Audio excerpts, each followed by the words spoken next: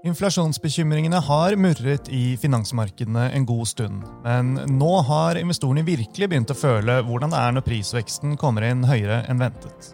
Kan inflasjonen være i ferd med å løpe løpsk? Og hvorfor er aksjeinvestorene tilsynelatende mer bekymret enn renteinvestorene? Det skal vi snakke om i dagens episode, hvor vi som vanlig også skal ta pulsen på markedet og viktige begivenheter i uken som har gått.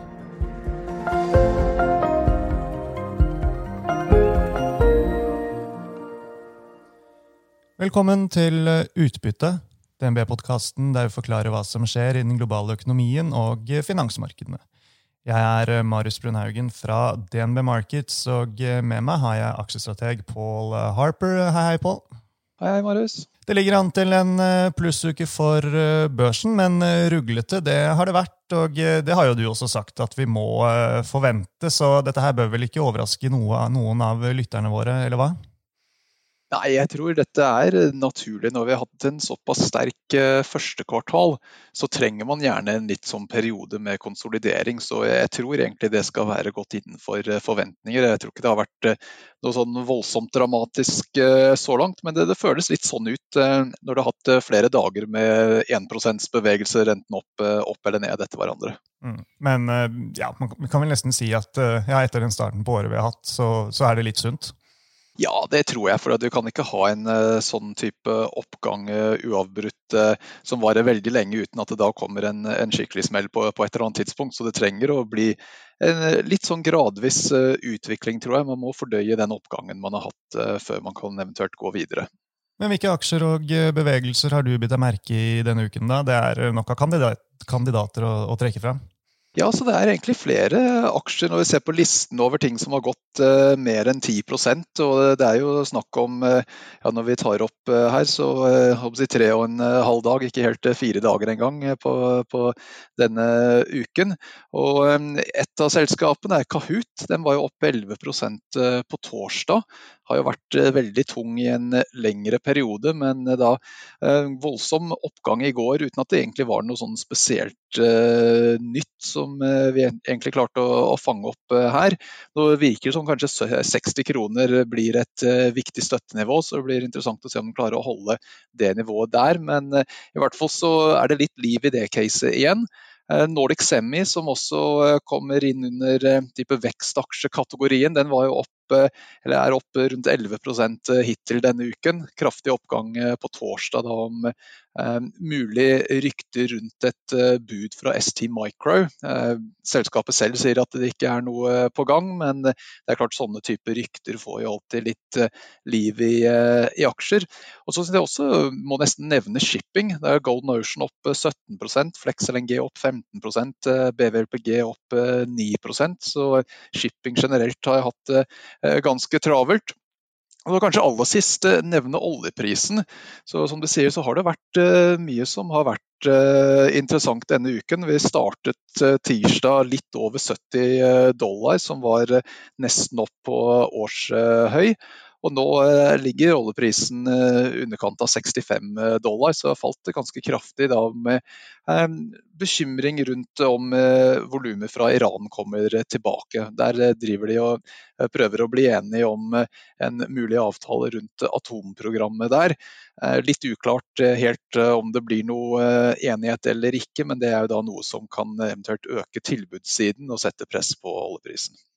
Ja, mye action, og både Kahoot og Nordic Semiconductor er jo aksjer vi har snakket om mye i de siste ukene og månedene som har gått, så de kommer vi nok helt sikkert tilbake til i ukene som kommer også. Det mistenker jeg, men i dag skal det handle om inflasjon, og det er liksom det store usikkerhetsmomentet i markedet nå. Paul, kan ikke du minne oss kort på hvorfor dette er så viktig? Altså, jeg tror den viktigste faktoren her er at prisingsmultipler på børsen er veldig høyt i et historisk perspektiv. Men man har jo kunnet argumentere for at det er greit, fordi rentene også er veldig lave i historisk sammenheng. Men hvis inflasjonen nå begynner å presse rentene opp, så blir det da mye vanskeligere å forsvare prisingen på børsen. Og så det en tilleggsfaktor som kanskje også iblant kan bli litt glemt, og det at man har jo sett historisk at når inflasjonen begynner å akselerere, så det ikke slik at alle bedrifter klarer å velte hele kostnadsøkningen over på kundene.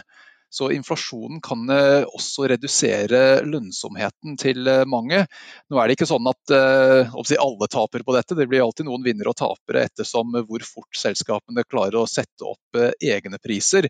Så der det de selskapene som har såkalt pricing power som kommer gjerne best ut av dette her. Men hvis man ser på perioden fra slutten av 60-tallet frem til tidlig 80-tallet, så sist gang det var en kraftig økning i inflasjon, så ble nettomarginen på S&P 500 halvert over den perioden.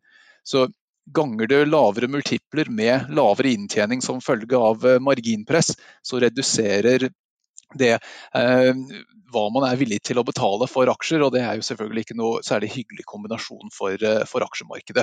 Nå skal det sies at 70-tallet var kanskje litt vel eksepsjonelt periode, men uansett får man litt nedgang på multipler og eventuelt litt press på inntjeningsveksten, så det vanskelig å se helt at det blir noe positivt for aksjemarkedet. Ja. Vi ikke alene i dag, Pål. Med oss så har vi Knut Magnussen fra makroteamet her i DNB Markets. Hei, Knut. Hei, Marius. Det godt å ha deg tilbake på podcasten. Som mange av lytterne våre vet, så du eksperten på amerikansk økonomi, og i forrige uke så overrasket jo amerikanske inflasjonstall kraftig på oppsiden, med den høyeste overskriftsinflasjonen målt i USA siden 2008. Den amerikanske sentralbanken, Federal Reserve, de har gjort sitt, kan man vel si, for å berolige markedene med å kommunisere at inflasjonen vi nå ser forbigående, men her jo markedet usikker. Hva ditt syn på saken? Ja, det som åpenbart i hvert fall at både Fed og analytikerne generelt rundt omkring ble overrasket av det tallet i april. For det var langt høyere enn forventet, og selv på kjerneinflasjonen, som tar bort mat- og energipriser, som ofte svinger litt ekstra, så havnet det jo på 3%. Og der har vi ikke vært siden 1996 eller noe sånt nå. Og Fed har jo snakket om at de ønsker inflasjon over målet sitt, som 2%, men de ønsker en moderat oppgang, eller de ønsker at inflasjonen skal være moderat over 2% en stund, og nå den allerede på 3%. Så det klart at dette høyere enn alle hadde forventet, og spørsmålet da jo også om man kan få videre oppgang i mai og juni, fordi her det en økonomi som under gjenåpning, og noen av de effektene vi så i april, det var jo at for eksempel hoteller og flyselskaper satte opp prisene, og det jo typiske effekter av gjenåpning, og det var også priser som gikk ned for et år siden under pandemisjokket. Et sentralt spørsmål her, det vel hva Fed mener med midlertidig, når de sier at den høye inflasjonen forbigående. Ja, det helt sentralt, og de har jo kommunisert veldig tydelig at det vil bli en oppgang nå. Midlertidig, som de sier. En grunn til det rett og slett sånne effekter av at inflasjonen falt i fjor. Da øker den automatisk i år når vi ser på sånne 12 måneders vekst, men også dette med gjenåpning av økonomien, og de snakker også om mer sånne flaskehalseffekter. Det jo faktisk nå sånn mange selskaper i USA som sliter med å få tak i kvalifisert arbeidskraft, for eksempel.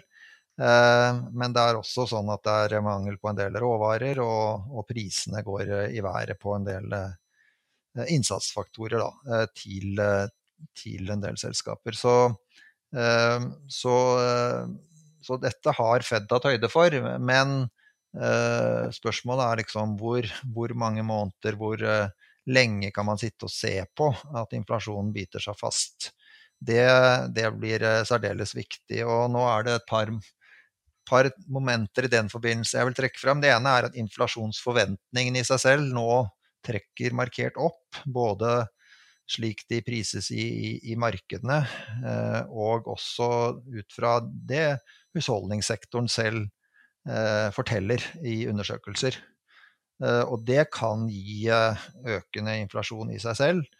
Og det andre lønnsveksten. Den har jo vært på en måte under press når det har vært pandemi, men vi ser som sagt nå at mange sliter med å få tak i arbeidskraft, og hvis det skulle fortsette i en god stund, så kan jo det bety at lønnsveksten presser seg opp, og da snakker vi mer om mer varige effekter på inflasjonen. Så det vil være helt sentralt, så vi ser litt fremover i tid. Ja, så det du sier at det grunner til, og kanskje gode grunner til å frykte at det en oppsiderisiko for inflasjonen fremover? Ja, det tror jeg absolutt det og vi må også huske på at amerikanerne har jo fått voldsomme overføringer fra myndighetene her, så de har god kjøpekraft, og det har blitt gitt penger til alle, nær sagt, uavhengig av om de har blitt rammet av pandemien eller ikke, så husholdningene har jo nå en høy sparing og en veldig god inntektssituasjon som gjør at de kan bruke mye penger, og da det jo også lettere for selskaper, bedrifter, restauranter og så videre å sette opp prisene når de kommer tilbake igjen og får muligheten til å åpne opp. Paul, det kan jo se ut som det en slags mismatch mellom rente- og aksjeinvestorene ut fra bevegelsene vi har sett den siste tiden. Det rentemarkedet som tar for lett på inflasjonsrisikoen, eller det aksjemarkedet som overdramatiserer? Ja, det selvfølgelig vanskelig å si noe sånn veldig konkret, og gi noe veldig konkret svar på det helt enda i hvert fall. Nå må du kanskje innrømme at aksjemarkedet har en tendens til å kanskje bli litt mer overdrevet i bevegelsen enn det rentemarkedet så jeg skal si at det må være litt forsiktig med å si at nødvendigvis det aksjemarkedet som har rett her og rentemarkedet som har feil, og hva jeg mener med det egentlig det at vi har ikke sett de helt store oppgangene i rentene nå de siste ukene, da både etter den inflasjonsrapporten kom ut, og i tillegg nå oppsummeringen fra Fed-møtet som ble publisert denne uken, begynte de nå i hvert fall gi noe hint om at de kanskje skal begynne å snakke om og trappe ned på kvantitativ lettelse. Nå skal jeg være tydelig på at det var ikke snakk om at de skulle trappe ned, det var det at de bare skulle diskutere eller vurdere å diskutere det som begynner å komme på agendaen. Men da ser man liksom retningen dette her etter hvert kommer til å begynne å gå. Men hvis man ser på utvikling i aksjemarkedet, hvis man tror inflasjon kommer, så skal jo da rentene opp, og det skal jo også da gjøre at verdiaksjer gjør det bedre enn vekstaksjer. Men nå har vi egentlig sett at verdiaksjer har gjort det en del bedre enn det renteutviklingen skulle tilsi. Så man kan si implisitt at aksjemarkedet kanskje litt mer bekymret for inflasjon enn det rentemarkedet i hvert fall så langt. Så jeg kan si rentemarkedet har ikke vært villig til å fight the Fed når Fed sier de ikke skal sette rentene opp.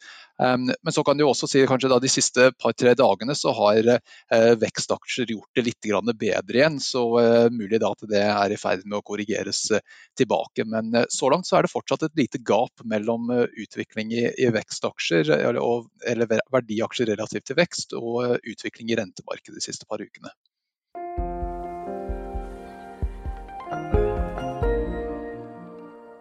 Knut, fremover, altså, det bankers at gjenåpningen vil fyre opp under inflasjonen, og må vi forvente å se inflasjon på 3-4% over en lengre periode fra USA, eller enda høyere? Ja, jeg tror nok vi må regne med å se inflasjon over 3%, snakker jeg om kjerneinflasjonen, utover nå. Det følger nesten bare av den oppgangen man fikk i april, for det jo litt sånn når man ser på sånne årsvekstrater da, så måler man jo mot fjoråret, og når vi allerede har fått dette hoppet i april, så vil vi dra det med oss et helt år fremover egentlig, med mindre man får en reversering igjen av de prisene som ble satt opp i april, og det har liten tro på. Har mer tro på at det blir noe mer gjenåpningseffekter. Vi så ingen spesielle effekter, for eksempel av at serveringssteder nå har fått lov å åpne igjen. Så der var det ikke noe utvikling i prisene. Og det samme gjaldt for eksempel klær og sko. Der var det heller ikke noe gjenåpningseffekter. Så jeg tror nok vi må regne med å se noe mer av det i de kommende par månedene. Og så det litt spørsmål av hvordan det går med videre. Men hvis vi tenker oss en mer normal utvikling i inflasjonen da, fra måned til måned utover høsten, så vil det være nok til å holde inflasjonstakten opp i 3-3,5% da, på kjerneinflasjonen. Så det nok antagelig noe ganske så sannsynlig at vi får se det. Så hotell, reiserelatert, fly, det må vi forvente at der vil prisene stige, men den store inflasjonsjokeren, det arbeidsmarkedet, eller det inflasjonsforventningene i seg selv, som du nevnte tidligere? Jeg tror nok arbeidsmarkedet den aller største jokeren, og det klart at der forsvant jo veldig, veldig mange jobber i fjor, og vi har jo fortsatt 8 millioner jobber som ikke har kommet tilbake igjen, på en måte, og arbeidsledigheten økte jo mye, selv om den har kommet ned igjen nå til 6%. Men det som litt, hva skal vi si, litt oppsiktsvekkende nå, det jo det at til tross for at det så stor arbeidsledighet, så det vanskelig å få tak i folk da, for bedrifter som trenger arbeidskraft.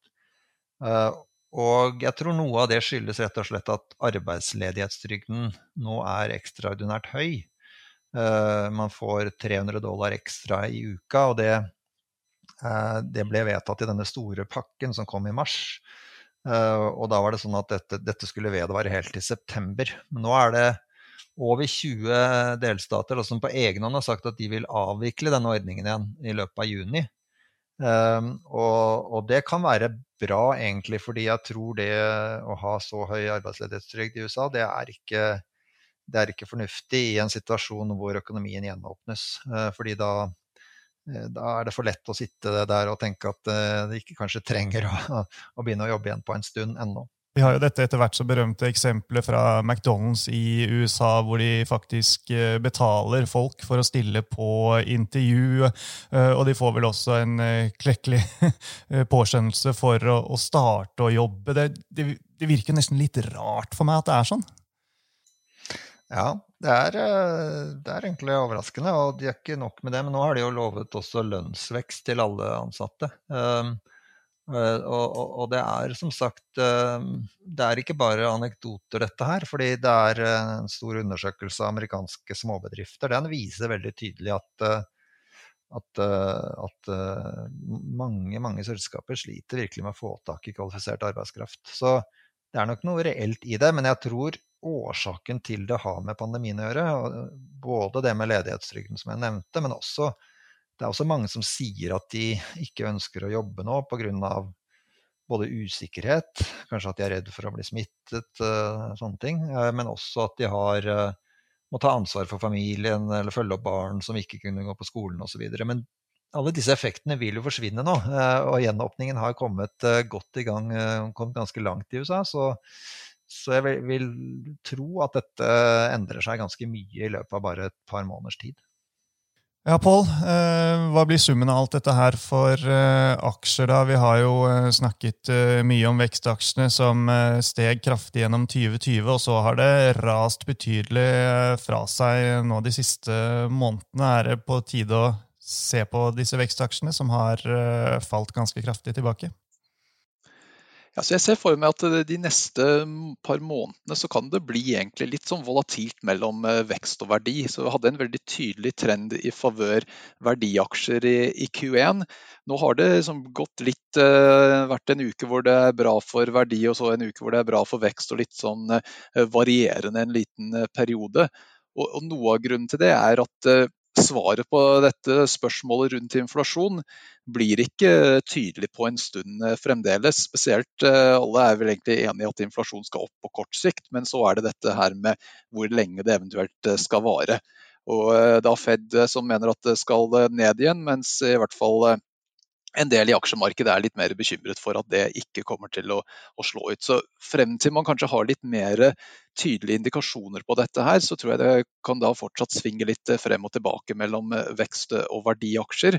Og en faktor som kanskje også gjør at det litt mindre medvind for verdiaksjer som på neste måned eller to, at veksttoppen kommer antageligvis til å skje i Q2. Så det der du får den aller sterkeste veksten.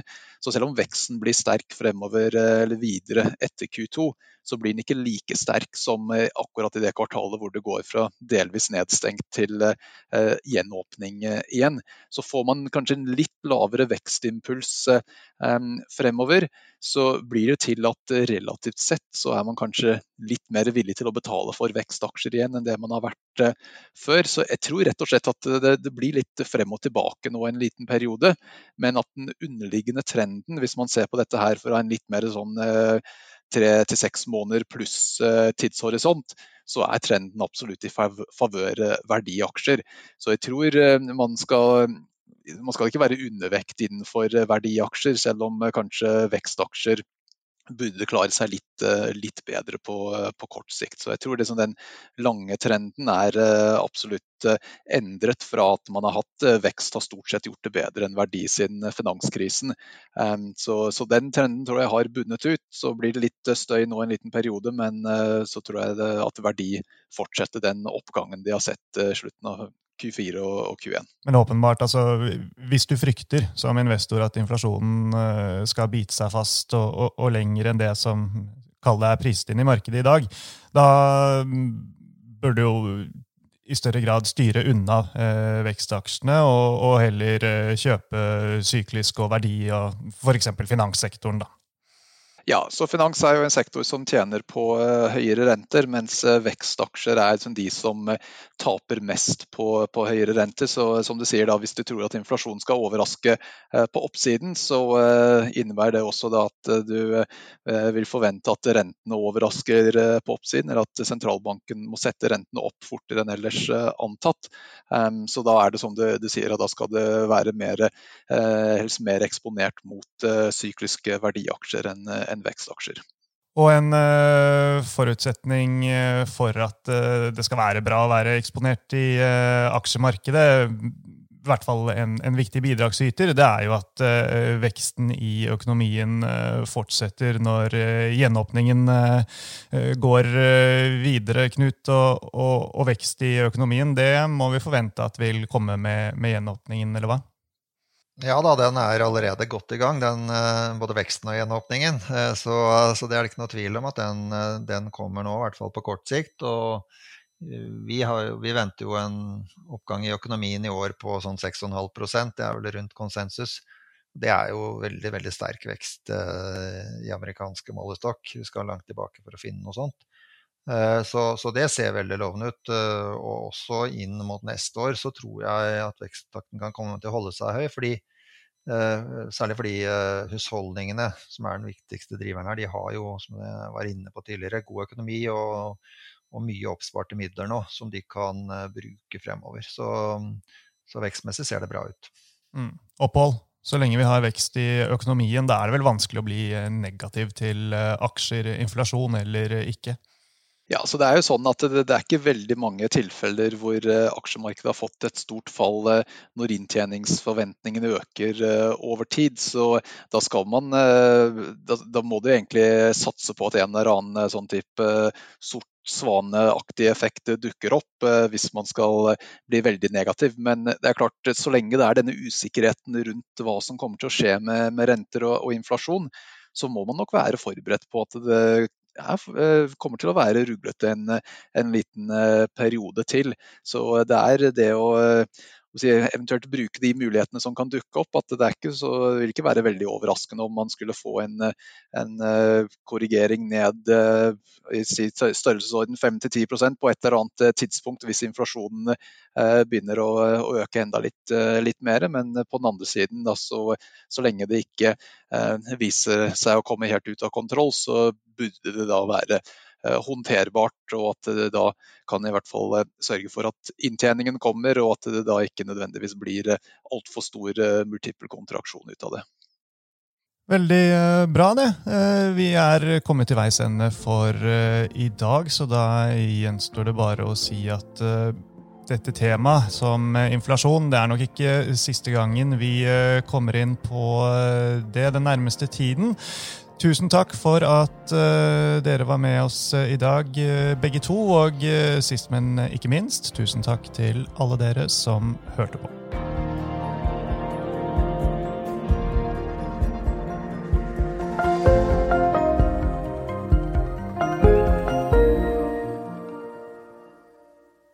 Denne podcasten og dets innhold skal anses som markedsføringsmateriell fra DNB og må ikke oppfattes som en investeringsanbefaling eller som investeringsanalyse.